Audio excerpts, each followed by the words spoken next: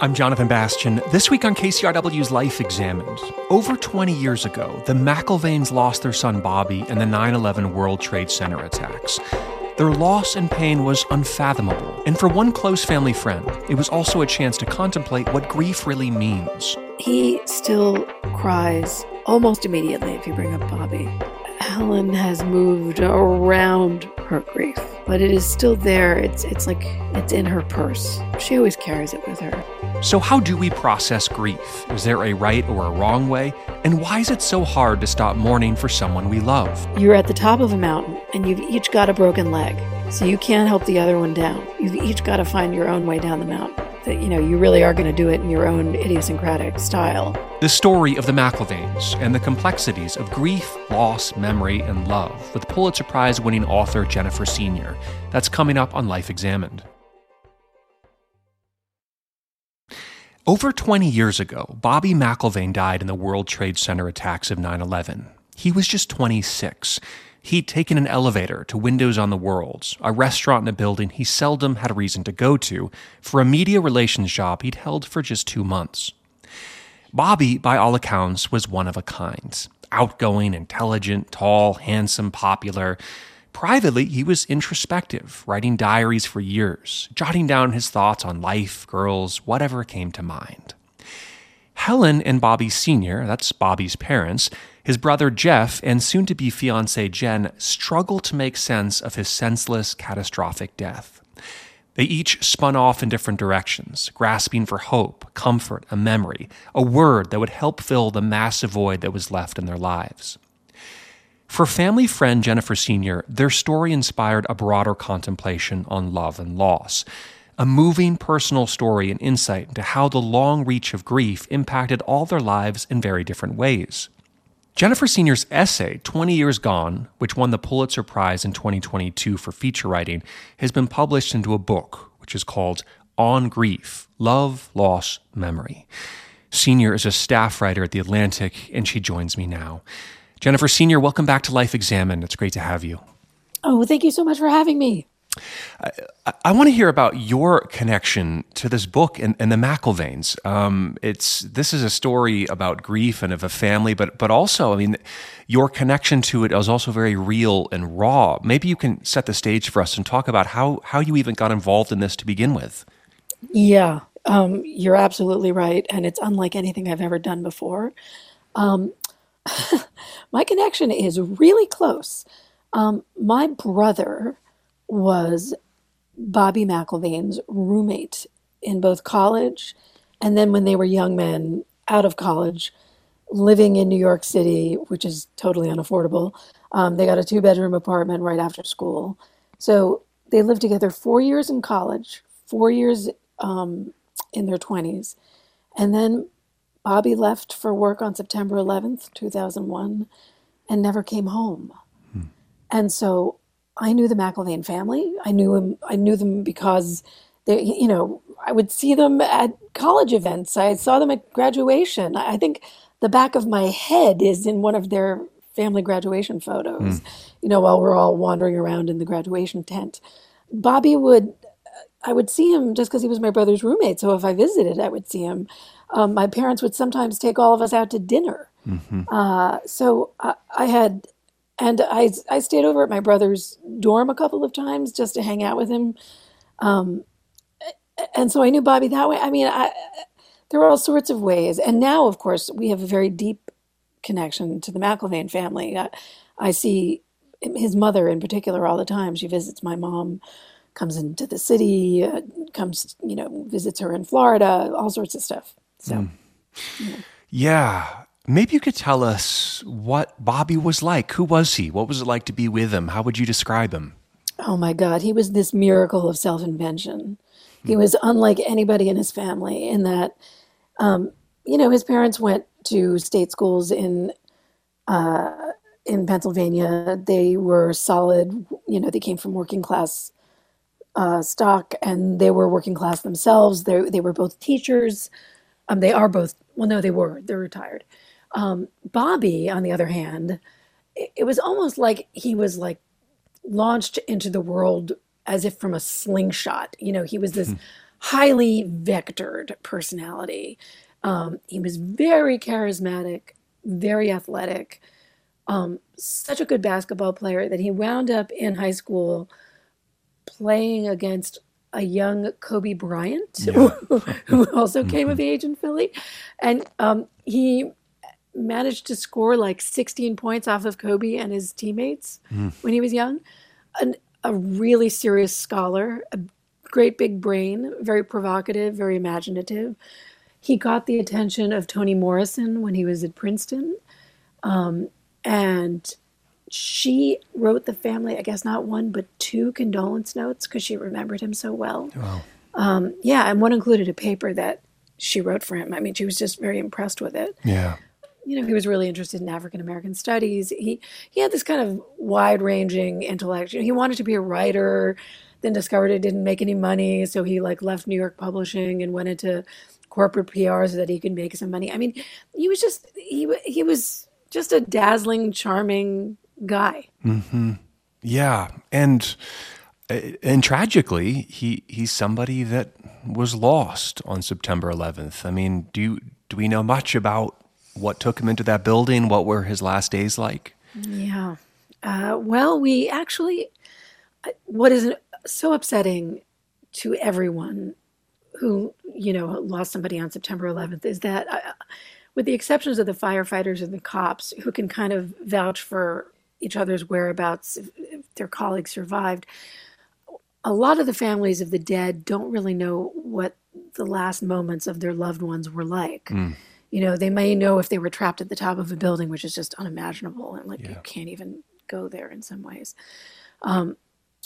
With Bobby, we have a little bit more information.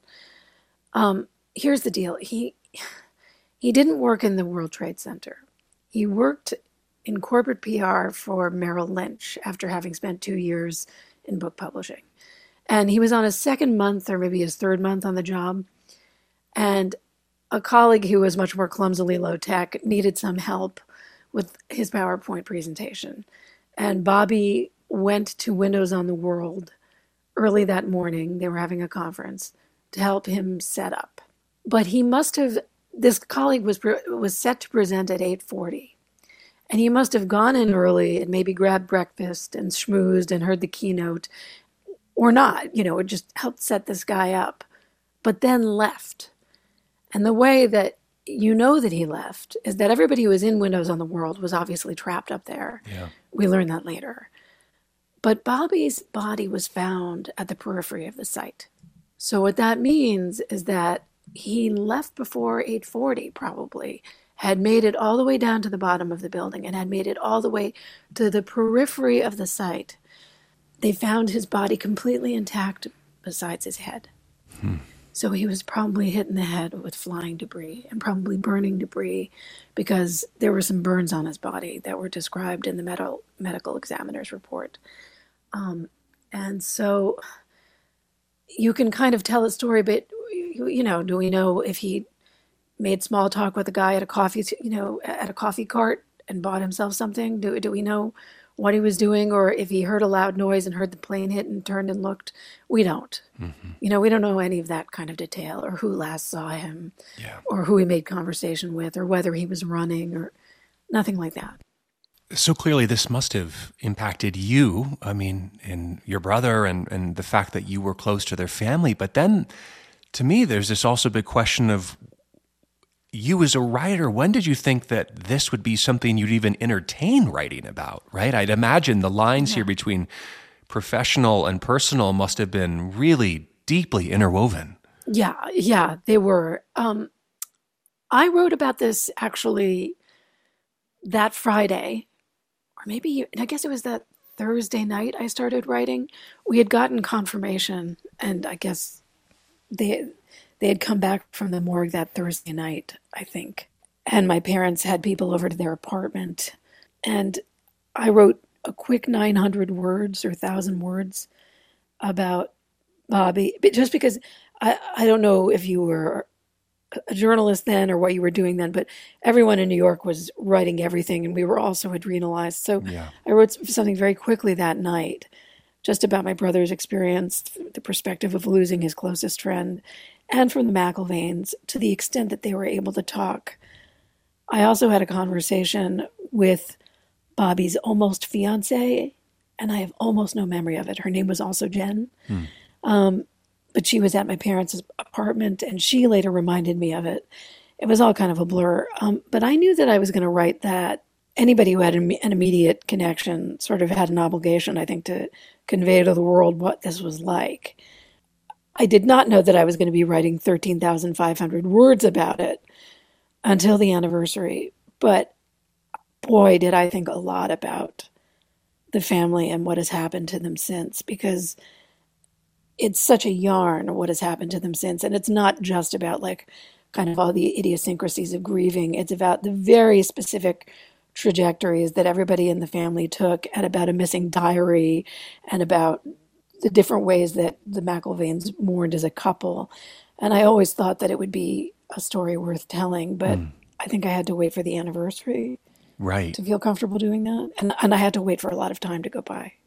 Well, I mean, grief is, I've spent time working as a grief counselor, and it's mysterious in the way that people process it and sit with it. And that's, to me, so much of what this book is about. You look at the parents, the fiance, brother, that, this is a story about how we deal with the things that are most precious to us when they're suddenly gone. And so I know we could probably spend 3 hours going through this whole book, but I don't want to truncate any of the story, but maybe you can kind of bring us into the parents, Bob and Helen, and we'll spend some time with Jen, but talk about how the story begins to unfold in terms of the ways in which these individuals were grieving Bobby. Sure. Okay, so one of the plot points of the book, which figures into the way Helen grieved. This is the mother, yeah. Yes, is that Bobby was an avid diarist. He also was an aspiring novelist. He was doing that on the side. And he kept lots of diaries. And when he died, his final diary was sitting on his desk. And his father was in such a fugue state as he was cleaning out his apartment that Bobby's almost fiance, Jen, when she saw this diary, she was with him. She said, "Can I have this?" And he said, "Sure." Because what she noticed was that her name was all over this diary. Makes sense. I mean, they were dating. He was on the verge of proposing, and she really wanted it. Bobby's father said, "Of course, take this diary. Maybe there'll be something in there that you can use for the eulogy." He wasn't really thinking. Yeah. When Helen heard this, she got very upset, demanding to know how it was that Bobby's father could give away sort of her son's final words. This was a chance to hear his voice one more time, to be in conversation with him in a funny way, or at least to hear him. And this was a source of enormous tension. And she became very preoccupied with this diary and getting it back. And Jen wouldn't give it back. I'll table that for now. There were reasons. But just as a matter of like how his parents grieved, this became a source of real, not obsession, but it became a real preoccupation of Helen's. And this often happens when someone dies. People, it's like a form of synecdoche. It's like something standing in for something else, right? Like where you've got this diary standing in for Bobby. Yes. And also any parent of a grieving, of a dead child, any grieving parent will say that you want every last molecule of what has belonged to that child, because you will get nothing left, nothing else. There's nothing left. You have no more to expect. So she really wanted that. And that became something she talked about with her grieving group. She called it her limping group for years. But in everyday life, she didn't want to be pitied. She really bottled up her grief. She didn't go to the supermarket she ordinarily shopped at for years because she didn't want to run into people she knew, because she didn't want them pitying her. She didn't want to make awkward conversation. She didn't want to be in the even more awkward and uncomfortable position of having to console them, watch them break down. It was challenging for her. She didn't want to be a victim. And she discovered about 10 years later that she was sort of marinating in her own anger and that she hadn't really worked through her grief in a way that was satisfying to her, that she'd really become rather embittered. Bobby's father, total opposite direction, and a very obscure direction in the following sense. First of all, I mean, he cried a lot. He cried often. He wanted to talk all the time about September 11th. He immediately became very political. He started marching against, all the wars, whether it was even the campaign in Afghanistan, which seemed much less controversial at the time. Certainly Iraq. But then eventually he also became enmeshed in conspiracy theories. Okay. He decided that the government did it, that it was an inside job. He needed this extra narrative. And he started treating 9/11 like it was a cold case, like it was a murder to be solved. And this was of no interest to his wife. She wanted to be as far away from September 11th as possible. So here you have this couple where one half of the couple is waking up every morning and it's always September 12th. Right. There's always a murder to be solved. He's always got to be speaking at conferences, talking to other people who think like him, other people who are truthers. And then there's Helen, who wants to never think about September 11th ever again, but is very obsessed with this diary, right? Wants to read her son's final words and is taking refuge in a very small group of friends who have all lost kids, finds other women in the community who've done it, but otherwise wants to lead a life that is quite apart from her personal tragedy. Right. So two wildly disparate ways of handling grief. And both within the range, I think, of what you might find, right? I mean, they both make sense. I mean, they both seem very possible to me, to an outsider. Oh, absolutely. I mean, where you want to blame one, you want to blame the government because otherwise it's senseless. And the other is you don't ever want to think about it. You want to get on with your life and only talk about it with the people who aren't going to clumsily screw up. And in both cases, I mean, what I'm sitting with hearing this story is that the death became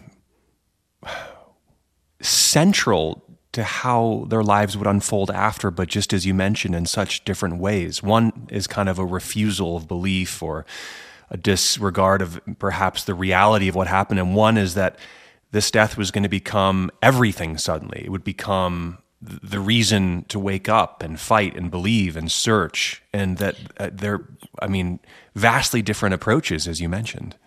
Yes. Helen was not in denial. It wasn't a refusal. It was just, she refused to become a victim. Yeah. She didn't want to talk about it with anyone who wasn't close. And she was very cautious because so many people would say the wrong things, always with the best of intentions. But they would say things to her like, I was just holding my child the other night and I realized that was something you would never have again. And it made me cry. Now, how is this going to be helpful to her? I mean, it's extremely well-meaning. You understand why somebody said it, that they were suddenly overcome with this realization or with the scale of, Helen's loss, but it doesn't help Helen. And Helen wanted to minimize those kinds of interactions, which you can understand. But yes, I mean, just within a couple, try navigating that. I'm always amazed. Like, you read all these stories about how do you get along with your Trump-loving uncle, at Thanksgiving. But can you imagine living within that marriage where they are living two totally different versions of grief? What bereavement looks like to each of them and how they want to work this out Yeah. is so different. You write a bit about what it means for parents to lose a child. And I wonder if anything came out of that in terms of understanding. Are there differences in how a mother grieves or a father grieves, or is it, for what we know, the same thing? What did you think about? I don't have any, I can't generalize from these two. I really couldn't. I think that the one gendered difference I might feel comfortable venturing is that Helen had this very tight knit group of friends.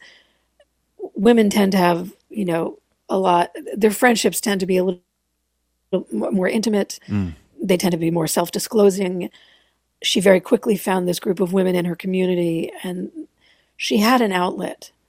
And I often wonder if one of the reasons that Bob turned to the internet and to conspiracy theories is that he once told me that his male friends didn't ask, that his male friends were quite uncomfortable with this. And I don't think he had as many. I think, like most men, his wife was his best friend, and like most women, Helen had a lot of other friends besides her husband, and I think that he found fellowship with these truthers.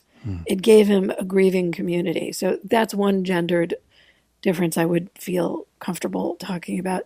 And they had a different relationship to Bobby. I mean, Bob Sr. was very sporty and did lots of sporty things with Bobby and went to all of his games. And Bobby also had like a side of him that loved to go shopping and loved to talk about his feelings and about girlfriends, and that he did with his mom. So, you have a different relationship with your child, no matter who you are. One thing you might appreciate as a grief counselor is something that a grief counselor told them early on, which I think about, which is you're all grieving. The way you have to think about this is you're at the top of a mountain and you've each got a broken leg. So you can't help the other one down. You've each got to find your own way down the mountain. And it's a great metaphor in that it shows that, you really are going to do it in your own idiosyncratic style. When I mentioned this to somebody else who studies grief for a living, she did say to me, it is a good metaphor, but I object to one part of it. Some people never get down the mountain. Like, they don't even want to. And I think there's a case to be made that Bob Sr. doesn't want to. Why do you think he wouldn't want to? Okay, so that's a deceptively good question, and it's a simple question. But why wouldn't you want to? I mean, it's excruciating to remain in your grief. Yeah. But I think, so here are the reasons that I can think of. I mean, a statement that is mistakenly attributed to Freud, and he said a version of it, he wrote a version of it in a letter to a grieving colleague, because Freud had lost a child who, like Bobby, was 26. He wrote to this effect, that grieving is another form of loving. So if you keep grieving, you keep loving, and you keep loving with the same intensity. And I do think that there is a fear among those who grieve that you're going to forget. The dead abandon you, and then you suddenly abandon the dead after a number of years. And that's very upsetting, to abandon the dead. You don't want to abandon those you love. It feels like a form of betrayal. And I think that Bob Sr. wanted to keep Bobby close. And I think in grieving every day, he got to hold him close. Yeah. I think that's really the main reason. There's a very famous passage in Joan Didion's Year of Magical Thinking where she describes, she's mourning the loss of her husband. And she talks about, every day she would cross a certain street. And I think I have this generally, right? That every day she'd cross the street and she'd think about her husband, right? And that happens for a long, long time. And then one day she crosses the street and doesn't think about him and almost falls into this really heavy state of sadness. Why? Because it feels as if she's starting to forget her husband. She's beginning to let go. She's beginning to not keep him as close or keep him as alive as she did before when she thought about him every day. And I think the problem with those that are grieving is you don't want to let go, right? And this is what's happening, I think, just the way you're describing it. I think Jeff said to me at some point something along, I mean, it wasn't exactly that, but, and I remember that part of the book. I'm so glad you reminded me. I wonder if I should have put that in. Um, but Jeff, Bobby's brother, said to me that there were times when he would trade his current well being for the pain that he felt in those days, weeks, months, years after, just so that in exchange for having a more vivid memory of Bobby, that it alarms him that, things are starting to drift away, the sound of his voice, what it was like to be around him. That it's much less frequent that Bobby visits him in his dreams, but he loves it when he sees him there. Mm-hmm.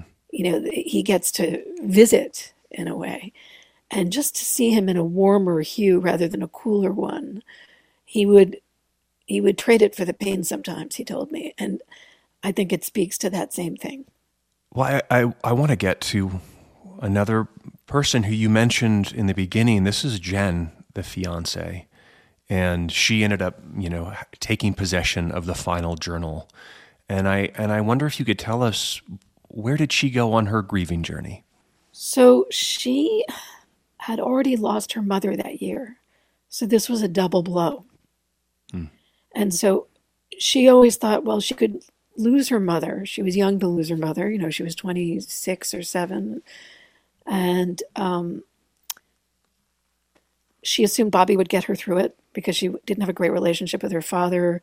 It was prone to rages, only narrowly rational. She was really close to her mother, and she thought, as long as Bobby is here, I will have my rock steady, my somebody to talk to. And then suddenly he was gone. And I think she came from a Midwestern cohort of girls who were already getting married and having kids.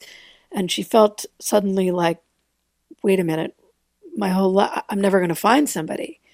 I think she thought that this was her window and that like the window was gone. I think she saw a life of solitude. I think she thought she was really going to be alone. She had this moment of actually looking at a comb of Bobby's in her house and looking at a strand of hair and wondering whether she could somehow extract the DNA and get pregnant from it. Yeah. I mean, her mind was going to all kinds of places. She still sometimes thinks about Bobby. She was very honest about this. At moments when she's arguing with her husband or things aren't going quite right, she'll wonder what it would have been like if she'd been married to Bobby instead. And it turns out she had a really good reason for wanting to hang on to that journal. And it was one that I hadn't considered. I had sort of taken Helen's side and thought, how dare she? Who on earth would deprive a mother of this journal? It was only when speaking to her did I sort of understand the importance of that journal to her and seeing the journal, which I finally do, and what the astonishing stuff that was in there. But her journey, she did eventually, it's different from a parent. You can't replace, you can't replace, when you're in your 50s, you can't replace a child, period. You can't do it. You can't replace, no person is replaceable.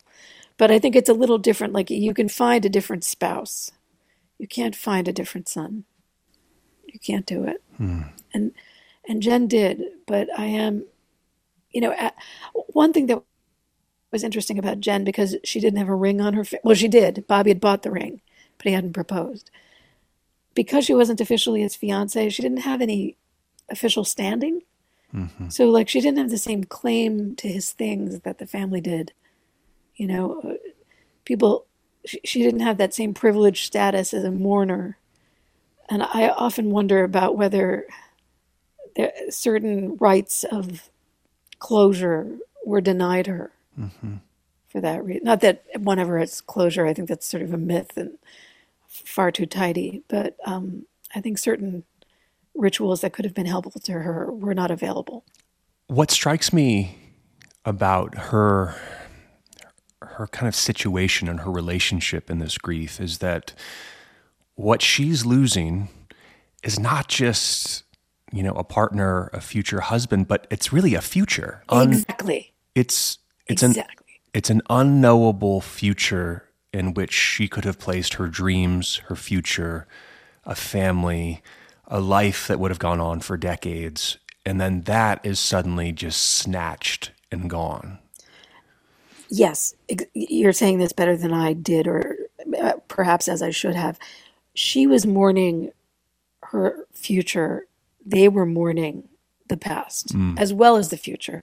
His parents were mourning. I mean, the boy that they'd had, she was mourning the life that she was envisioning that was going to be for what she hoped would be the next 60 odd years, And of course, the McIlvaines were mourning that too, the grandchildren, the continued, but it's different with an adult child. But yes, she had a whole vision for what her life was going to look like, what their life was going to look like. And it was just violently, abruptly, absurdly cut off.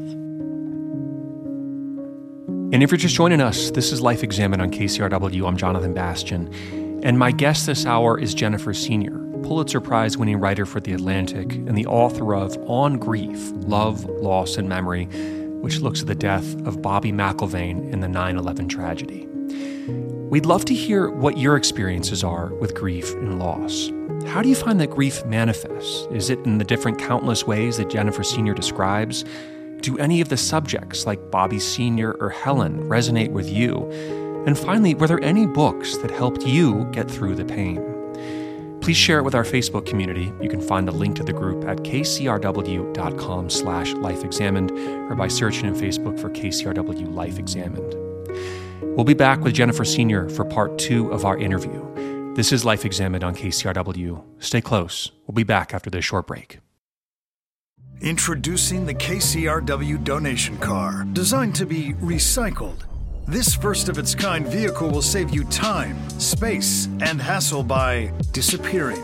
Enjoy the luxury and comfort of turning your underused car into a donation worth hundreds, even thousands of dollars. The KCRW donation car, already in your garage, driveway, or on cinder blocks outside your house. Act now at kcrw.com/cars. I'm Jonathan Bastian, back with Life Examined on KCRW. We just heard Jennifer Senior, Pulitzer Prize-winning writer for The Atlantic and author of On Grief, Love, Loss, Memory, describe how distraught Helen McIlvaine was to not have her son's final diary. In the days following Bobby's death, Helen's husband, Bobby Sr., had allowed Jen, Bobby's then-girlfriend, to take the diary, and when asked for it, she later refused to return it. Jen may well have been looking for some part of Bobby to hold on to, a future life, marriage, and children. For Helen, the diary represented a part of her son, words or thoughts, like one missing piece. As we rejoin the conversation, I ask Senior to expand on some of the theories on grieving. Is there a good way to grieve? What about the well-known theories by Kubler-Ross and the stages of grief? And finally, are the McIlvaines ever able to free themselves from the loss of Bobby? Let's get back to the conversation. Isn't it interesting to think, I don't know if you've ever had this thought, or maybe I'm just morose and depressed, who knows? But like, if I died, who would care, kind of, I think about that a lot, sure. And just as you tell the story, I think here's this one individual and this like constellation of grief that ripples out in all of these directions. To me is almost this incredible message of like, wow, we are each so vitally important in ways that we can't understand in our interpersonal relationships. Do you know what I mean? Oh my God, do I ever? And I mean, Bobby, he said something really interesting in that diary that I finally recovered. I don't want to give too much away, but I'll give this much away. He actually said something so wise. He wrote, "There are people I don't know yet who need me." I mean, there are people you haven't met that are going to need you. Right now we have a set of people who we know would mourn us if we were abruptly vanished from this earth.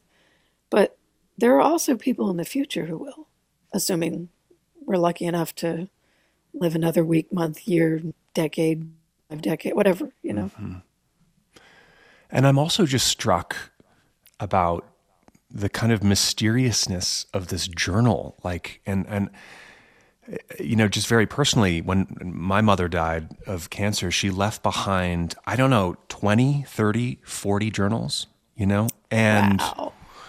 and my sisters and we have these boxes and we look at them and we have an open conversation of, what do we do with these? I mean, what is the role of us going into this very personal place in our mother's life and reading these things? Is that even the right thing for us to do? Wasn't that her place where she could be private? And I don't have an answer here, but I sit with this question a lot, and I wonder how you would make sense of it as well. You are not the only one to sit with that question. Helen had a number of old diaries of Bobby's from when he was younger, and lots of legal pads that had journal entries. They were functionally diaries. She had tons of them. And she couldn't bring herself to look at them for years, even though she was fixated on getting this last one. It's so interesting. The question is whether she ever would have read it for exactly the reason that you say, and she had the best metaphor for it. She said, it just would have felt to her like she was going into his room without knocking. It was such a good metaphor. She said, like, it felt like a violation. But she was, of course, torn because it's fresh conversation. It's hearing the voice of someone you love, and it's stuff that you haven't necessarily heard them say. So I mean, I'm really curious to hear what you ultimately decided about your own mom. Yeah. I think the question remains open with myself and my two sisters. I think there's been moments maybe that we've almost cracked one or two, but the vast majority of them remain closed. And our mother was an intensely private. There was a part of her that was very private and almost inaccessible at times. And I think that, death is also just cloaked in this mystery of somebody suddenly being gone, and you want to know what their final thoughts are, and none of it makes sense. And it's like all of this is just so overwhelming in a way when you're sitting with these things. And I take it that's kind of what your story is too, with this journal and these people. And so I don't have an answer. I mean, they sit vacant, they sit quietly. And if your mother was already kind of a sphinx, if she was already very private, right? I mean, then I could see it feeling like double the violation. Oh yeah. It may have been slightly easier in Bobby's case in the sense that he was this very gregarious extrovert and highly charismatic. So because he was kind of an open book, this may have been a book that they felt like they could open, in some sense. I mean, I think it was also just too painful for them to really look at them. A lot of his diary, the other thing that you will find about diaries, I mean, they gave me full access. So I looked at all of these diaries. Yeah. And I felt that sense of like, oh my God, am I doing the wrong thing? But on the other hand, I thought, well, I'm a journalist, so I could at least justify this as fact-finding. And if I find something that's really beautiful, what if he's written amazing things about his family? I can pass them along. Right. And I did. I found all these beautiful things that he'd written about the McIlvaines. And whenever I found anything that was flattering or wonderful about any of them, I would copy it down and send it to them, and it would make them so happy. And then there were things that were kind of private that I thought, well, it's good that they don't see this and that they're not looking, But it was, I was also struck by how much of it is just kind of pedestrian. Why, exactly. So, right. You're not getting what you think you're going to get. It's not something magical where the page suddenly glows. Right. I wonder where you kind of sit with all of this now, right? You've had an opportunity to really follow these individual lives. You've seen where they are. You've had access to these journals. You've had this really intimate and journalistic view of this, and kind of where do you feel like you are now with putting this story out there and what you think it's saying? I'm curious.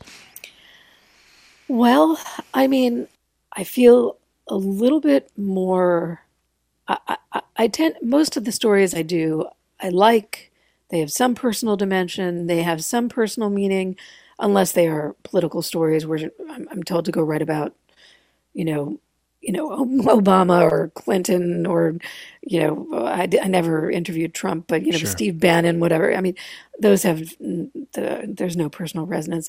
Most stories have some personal resonance. This one has lots and lots of personal resonances to me. And I feel like it's the most useful thing I've ever written to other people. I feel like it's the only thing that I would be evangelical about. Like, I never tell people to go read my work. I never care if my friends miss a story of mine or my parents or, whatever. My brother says, "Oh my God, you wrote that? I missed it," and I'm always like, don't worry about it. This is something where I feel like, oh, you might feel less alone if you read this, or less freakish in your grief, or less ashamed about the way that you grieve. I mean, it's one of the only times I've truly felt in my life like I did a very good deed finally. I mean, I often feel like I do reasonably good deeds with my pieces by exposing things or helping people identify with a certain feeling. But it's a matter of pure indifference at the end of the day, whether anybody reads something of mine. I'm not, to my amazement, sort of. I'm more invested in this, stubbornly, I guess. I also feel like there was some good in that the McIlvaines have always felt some guilt that they don't have annual golf tournaments or walkathons or whatever on Bobby's behalf. They're not rich people. They don't they don't feel comfortable hitting up their friends for money, or they're not showy people. So I feel like I at least wrote something that, they can point to, so they don't have to tell their story. And his name is on people's lips, so that's good. It did haunt me for a long time. I have only one child, so it was hard not to write this story and not to think about it since, and not to suddenly be overcome with the thought that I don't know if I would be able to survive it if my one and only child died. It just, they had another reason to live, which is they have 2 kids, and now they have 4 grandkids. Jeff went on to have 4 kids of his own. And I don't think he ever would have had such a big family, if this hadn't happened to him. So, I mean, it would sometimes hit me very profoundly. I would think, oh my God, could I survive that grief? Could I do it? Yeah. I mean, when I get really morose and get very dark. No, of course. And no, I mean, it must be also just amazing for you. I mean, 20 years on now, you had known a lot of these people before and you know them now. And I know this is a big question, but like, you've really now seen the way that grief can potentially utterly alter a set of lives around you, right? And I have to say, it taught me something about marriage. It was inspiring.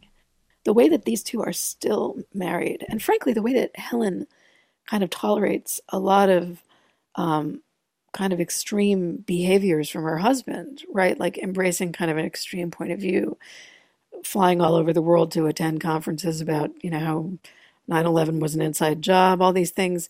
I mean, and still find ways to really love him and to see what is good in him and to see this as an act of love, to not look at it as an act of kookiness or anger, but as an act of just, ferocious loyalty and profound adoration for his son is really something to me.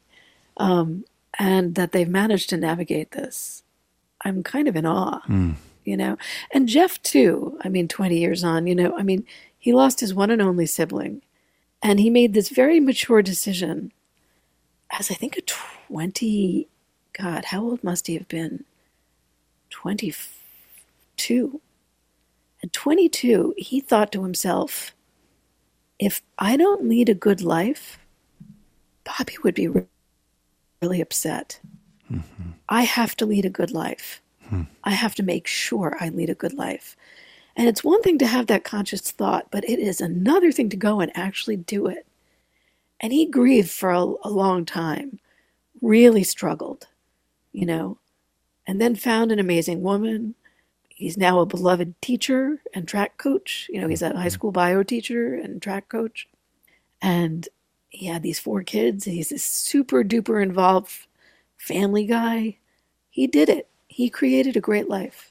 And I think this poses this kind of large, amorphous question, which is, does grief resolve, right? Is there such a thing as you move on and things kind of go back to normal? And how did you find that question plays out in this book? Yeah. And it's one of the myths that grief does resolve, right? Whereas I think for most people, what you do is you bolt your new reality onto your old one. That's what you really do. And it's still the underlayer. I think for Bob Sr., his grief is very much unresolved. He still cries almost immediately if you bring up Bobby. He cries all the time. They joke about it in the family, how much he cries. It's this very charming and funny kind of running family thing that Bob Sr. is always crying, but underneath that is something so painful and so hard. So his grief is very accessible. It lives right on the surface. I think that Helen has moved around her grief, but it is still there. It's like it's in her purse, She always carries it with her. And she thinks about Bobby as being here. She thinks she's become very spiritual, and she has found a therapist who is very spiritual, who believes that we really can't see everything. And that's her way of sweeping Bobby into her life. It's not through looking at conspiracies and looking at the way that the government might have been involved in this and, deciding that there was some kind of rational logic behind it, that the government did it, but accepting that the universe did something cruel, but deciding that we can't see where Bobby is, and that he might be right here. Right.